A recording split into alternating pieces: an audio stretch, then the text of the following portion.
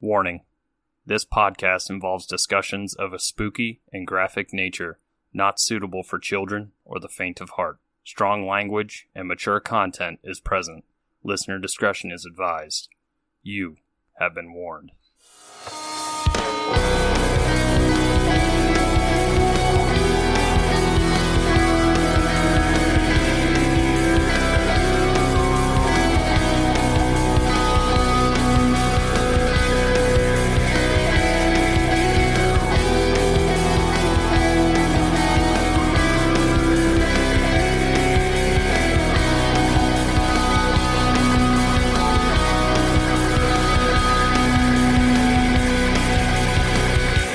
Hey Spooksters, and welcome back to another episode here on Three Spooked Girls. My name is Tara, and as always, I am joined with my ghoul friend, Jessica. Hey! And today, we are going to be bringing you a patron select episode. This is going to be the murder of Dr. Helene Knabe, or Knabe. It's said like 5 different ways. Please forgive me. Helene. That is what I'm going to say the rest of this episode. If you are new here, hello and welcome. If you are returning Spookster, welcome back. We are happy to have you. Thank you so much to our $10 patron, Allison, for choosing this topic because until you suggested it for your episode, I had never heard of this case, and I don't think Jessica had either. Have you? Had not. No. Had not, so she's totally ready for a story. If you would like to hang out with us on social media, you can find us on Facebook, Instagram, and Twitter. Our handle is @3spookedgirls. We also have our great Facebook group, that's 3 Spooked Girls Official. Hang out with us there. Or if you would like to just head to the show notes, you can go to Linktree and all of our socials, Patreon, all of that great stuff. Our website, our merch is all there for you. But speaking of Patreon, if you would like to support the show, you can head down there, or you can go to patreon.com/3spookedgirls. You can have your very own episode like we are doing now. Starting as little as $1, you get a bonus episode each and every month. 2 and up get 2 more bonus episodes from Slaughters, which is Jessica's fun segment over there. It's totally fun. It is. It's great. And then in the future, we will be bringing you another video segment that will be talking about all kinds of paranormal, spooky stuff. And I had said in our Monday episode on the Dybbuk box that I have no clue what to call it yet. If anyone has any suggestions, feel free. I'm also, fun fact, going to be bringing you different coffee suggestions as I try new stuff. Because I love coffee, as you all know. I can drink it literally any time of day. So, spooky, haunted items and coffee. Someone be creative for me, because I am not right now. So yeah, all kinds of fun stuff happening over on Patreon that you can definitely check out. Our tiers range from $1, $2, and $5, $10, go on up, and all kinds of cool stuff. But that's really it. So I'm going to just dive into this case that Allison sent us. And thank you again, Allison. We appreciate your support. We always appreciate you interacting with us on watch parties and live streams and all of that. You are amazing. So Helene was born on December 22nd, 1875 in another word I'm going to pronounce wrong, Rügenwald, Germany. This was an area that was previously known as Prussia and would later become a city in Poland under the name of Darlo. Sorry, guys. It's a coastal area that's right next to the Baltic Sea. So Helene's father was a civil engineer, and his job was building bridges right there in the Baltic seaports. The mom wasn't in the picture. I'm pretty positive I had read she kind of like dipped out kind of thing. But growing up, Helene loved the outdoors. She loved nature. She, of course, loved the sea because, you know, her dad's job was like right there in it all the time. And she also loved German literature. She did come from a modest upbringing, being with a single dad and all, but didn't let that stop her dreams that she had as she became an adult. Because, as you will learn, she's a boss-ass bitch, and she did a lot of fucking trailblazer things for the time. So she wanted to go to medical school, but of course, in the early 1900s, in the late 1800s, early 1900s, in Germany, that wasn't a thing. Women were not allowed. She would find out from her cousin Augustine, who lived in the States, that women could actually, in fact, go to medical school there. So she began saving up her money to move to Indiana, where her cousin was. Eventually, she would save up and be able to make the voyage on November 16th of 1896. And she would first arrive into New York City, and then from there, she would take the 2-day trip to arrive in Indianapolis. And like I said, this is where her cousin was, and also Augustine's stepfather, Franz Kropp, and his son, Carl, who was 22 years old. Helene would move into a boarding house with Augustine, where she was living. And then there in the States, Augustine taught German at local public schools, and Franz was a laborer. Like, he just did labor work with like a union, I think. So after settling in, Helene enrolled at Butler College in Irvington. Here she would take courses on pathology during the summer of 1900. And from there, she would be accepted into the Medical College of Indiana, or MCI. And while she was there, it was required of her and, all students to attend the classes, dissect every body part of the cadavers that they had, maintain at least a 75% grade in all classes. So, of course, like a C, C+. And they couldn't drink. We would have been kicked out. Yes, we would have. And they worked 14-hour days. Some sources said that job was as a nurse, which, makes sense because they go through like their clinicals and whatnot. But if that wasn't enough, while she was in medical school and doing all this other stuff, she actually continued her job as a seamstress to bring in some like extra income for herself. Along with that, she apparently was like a very skilled artist. I saw a drawing or two of hers and they were really good. They were so good, she actually had them in some medical textbooks. And they were sketches for like anatomy, surgery procedures, and pathology slides and things like that. Also, while she was getting her education, she was selected to teach courses to underclassmen by the director of pathology. And fun fact, she was the only student who was selected for this or did this, and she became the curator for the pathology lab while still a student. Get it, woman. Definitely. She would go on to graduate on April 23rd, 1904, and she was actually one of 2 women in her whole graduating class. After graduation, she continued on as a professor and also the curator at that college in the lab. Now we're going to jump ahead a little bit. So we're going to go into 1905 and her badassery continues. So this year, she would become the first woman in Indiana to become an assistant deputy state health officer. She was considered to be an expert on rabies prevention. It was said that she actually improved the method of diagnosing rabies, not only in animals, but humans too. I guess this was like a big issue in that area then, so they were really trying to work to, getting that under control. Now, one of her suggestions she made was that for them to make it so all dogs had to be in a muzzle for 2 years so that it would help eliminate the rabies spreading and eventually die out. Obviously, not a lot of people liked this, so it was said that this did kind of cause her to get some enemies with her standpoint on that. Also during this time, she had been promoted to superintendent, but would end up resigning because she was essentially demanding equal pay as her male colleagues. And they wouldn't give it to her. Because as you can imagine how that conversation probably went, because here we are over 100 years later and we're still having that conversation. So there's that. When she resigned, she actually ended up contacting the newspaper about it. And then when she put in all her paperwork for her resignation, the reason she listed was discrimination and broken promises. Snap. Get it. You tell those fuckers. After her resignation, she decided to open up her own practice. It is said that she, quote, insisted on having a phone installed in her apartment in case a patient needed her. She would always answer a knock or a call regardless of the hour. Quite often, she would treat people for free or accept payments via the barter system. This is how she acquired piano and lessons to go with it. I mean, hey, that was how they did things. So, I give you some antibiotics, you teach me how to play piano. There we go. She would also go on to become the medical director and associate professor of physiology and hygiene at the Normal College of the National American Gymnastics Union.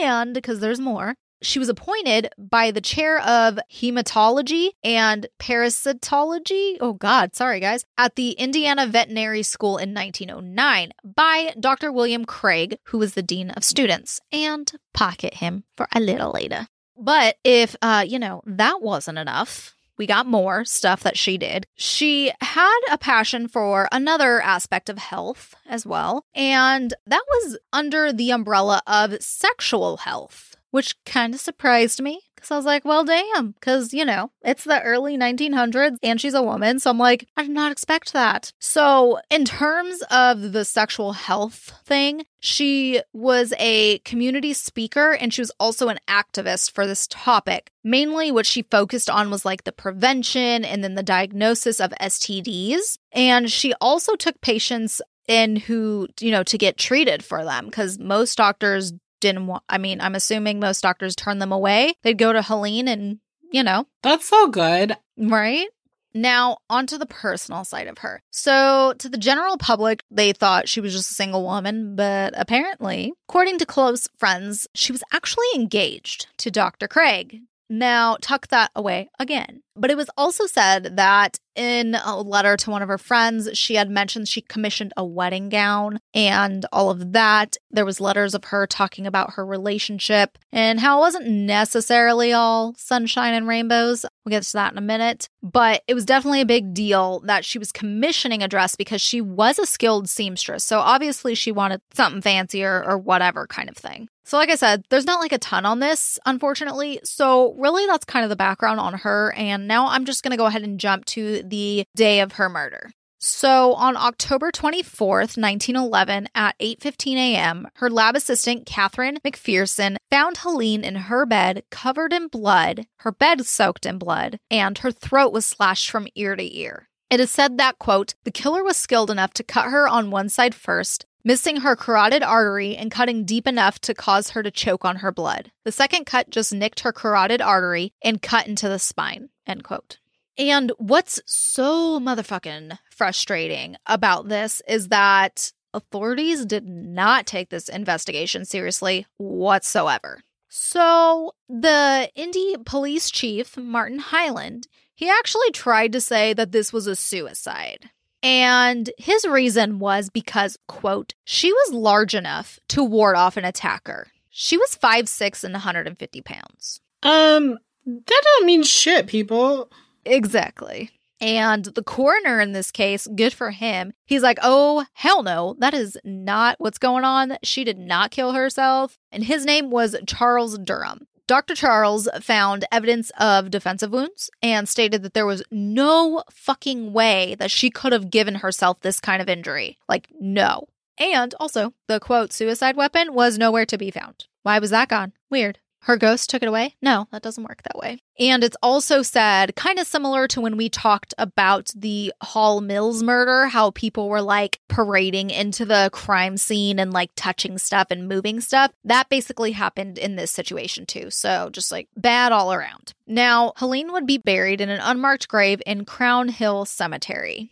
With their investigation, they did have some suspects. The first was a man named Jefferson Hayes. He worked as a janitor. He was also Helene's downstairs neighbor. He had made a statement that he had thought he heard some screams that night, but didn't check on things because it seemed to have quieted down. Now, this man didn't kill her. He had nothing to do with it. He would get cleared. Now, this next one is a bit ridiculous. So apparently there was some Greek prince who was mailing letters to someone nearby. So they thought it was him. They were like, he's in the vicinity. He's linked to the vicinity. He did it. Blah, blah, blah. And all of that. And I was just like, no, this is not a Lifetime movie. Please stop. Right. But luckily, Helene's friends saw the bullshit and was like, enough is enough. They decided to take the investigation into their own hands, and they hired a private investigator named Detective Harry Webster. So her friends, they put their money together. They actually ended up raising some money, but they would fall a bit short on the fees for him. But Harry was a good guy. Harry pitched in the rest of what was needed for the investigation and basically did I would assume, in my brain, part of it's pro bono, basically. He took whatever payment they had so he could do the investigation. Now, flash forward 15 months after her murder, Detective Webster finds out some information and evidence, and we have two males that end up being indicted for murder and accessory to murder. The first one was Dr. Craig, Big surprise. And when questioned about their relationship, he denied that they were engaged. He was like, I wanted out of the relationship. Basically, things weren't good and they were about to break up. He's like, hell no, we weren't getting married kind of thing.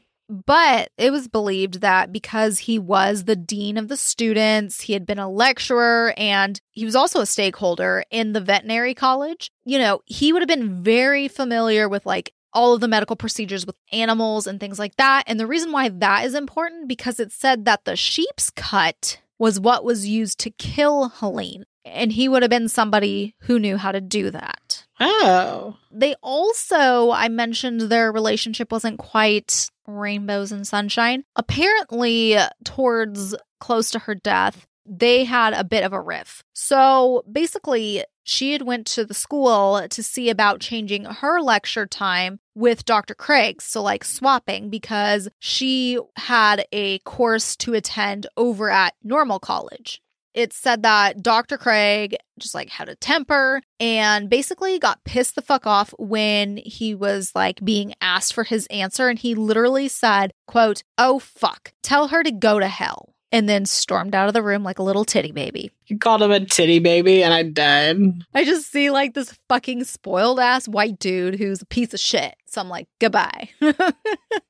And then it said the night before Helene died, Dr. Craig's housekeeper overheard them arguing, and she heard Helene say, quote, "But you can continue to practice and so can I," end quote. And then this circles back to the letter I mentioned earlier, her talking about his temper and whatnot, and she called it his ungovernable temper. She was like, how am I going to marry a person like this? Obviously, she wasn't exactly happy with his ass either. Right. Now we have our second person that I have not talked about. His name was Alonzo Ragsdale. He was obviously the person that gets charged with accessory to murder. And so a little bit about him. Alonzo was the undertaker and Helene's business associate. Apparently, she would joke with him that when she died, she would make sure to give him the business. And apparently she did, because Augusta ended up appointing Alonzo as the undertaker and estate executor. The way he comes in as the accessory is because he was accused of concealing or getting rid of evidence that would incriminate Dr. Craig. And what that was is apparently the kimono robe she had been wearing the night of her murder.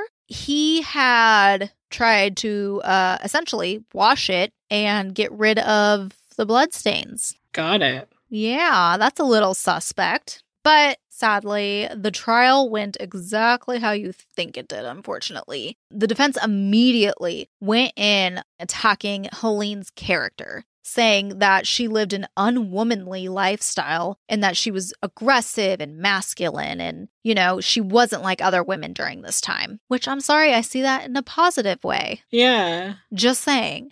They pointed out that at 35, she had an apartment and a private practice rather than having a home and fucking 13 kids and a husband to take care of. It's like, if that was a dude, you would say he's accomplished, so go fuck yourself. Exactly. And along with that, they tried to paint this picture of her that she was like a pauper, is what the articles were saying. Basically that she had a failing business and, she was struggling and things like that. But really it was the opposite. She had a bunch of different streams of revenue coming in, so she was doing good. And Dr. Charles, the coroner, he came in again trying to swoop in with the facts. He said that she was, financially stable, that she was bringing over $150 in per month, which in today's money or close to today's money was roughly about $2,600. But she was good with her money because it didn't come out till months later that she actually sent most of her extra money back to her uncle, the one we talked about earlier, because he was no longer able to work. So any extra money she had,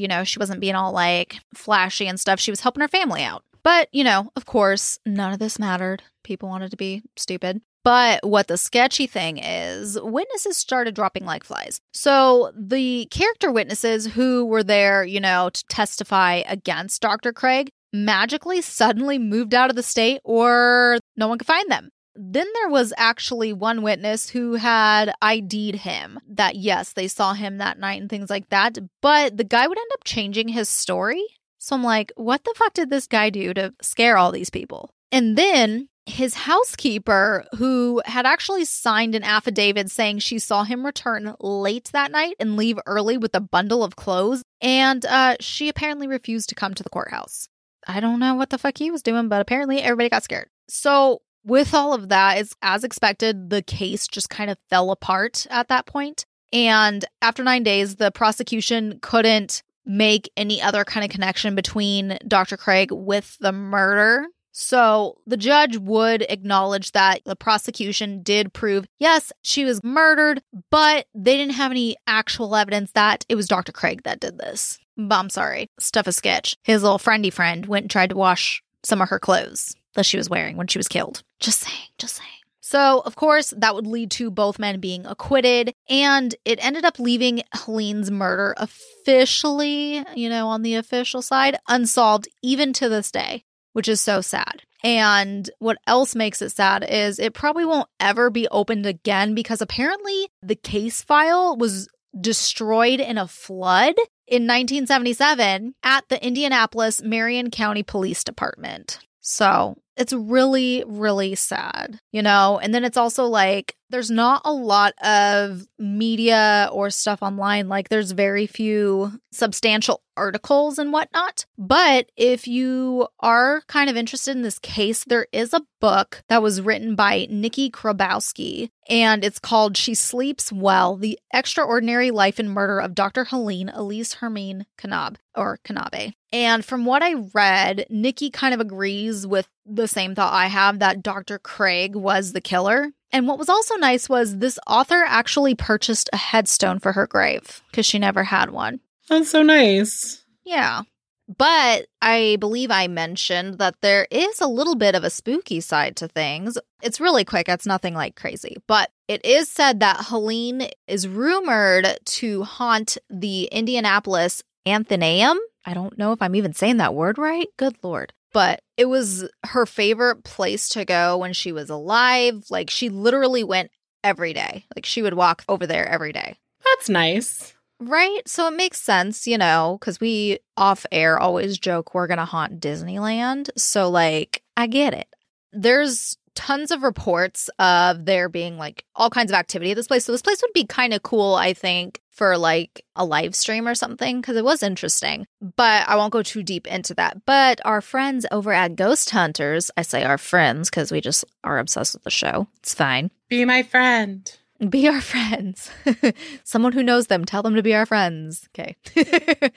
I couldn't find the full episode, sadly. I was really not happy about that. I wanted to watch it all. But I did watch clips, and then I actually found an article that was by their paranormal historian that they have with them on their team. And this is the newer, when they kind of rebooted Ghost Hunters. That'll be in the sources page if you want to read the whole thing and see some pictures and stuff. But he said that they did see shadow figures and they picked up all kinds of activity. And then there was actually one in particular that they did think was Helene. So Grant came up with the idea to hire a 4-string quartet to play some classical songs from that era. So that way to kind of like help bring up some stuff to happen. Mm-hmm. So then the paranormal historian, his name is Mustafa, him and Brandon, they went in there and they did like their own little investigation and stuff. And I guess they started getting a lot of like activity and stuff off their data logger. I don't know what that means.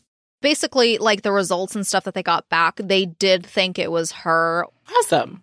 So I thought that was cool. And then it's just like they went on about like how it does make sense because it was her favorite place. And then the friends that I talked about earlier that hired the private investigator, they had worked there and she had met them through this place. So that was cool how it kind of just like all tied in, And what's cool about the Athenaeum is that they do really lean into this paranormal aspect. I guess they also have like a theater in there and a lot of activity happens there. Ooh. Right? And you can do... I don't know if they're seasonal or not. It looked like they were, like for October and stuff. You can do your own ghost hunts and they're overnight. Or they have ghost tours, which when Allison was messaging us about this topic, she kind of talked about that a little bit. You can definitely check that out. It's all on their website and it seems like a really cool place. And it ties into our episode here today. So that's pretty cool. That's pretty cool. That is exciting. Right?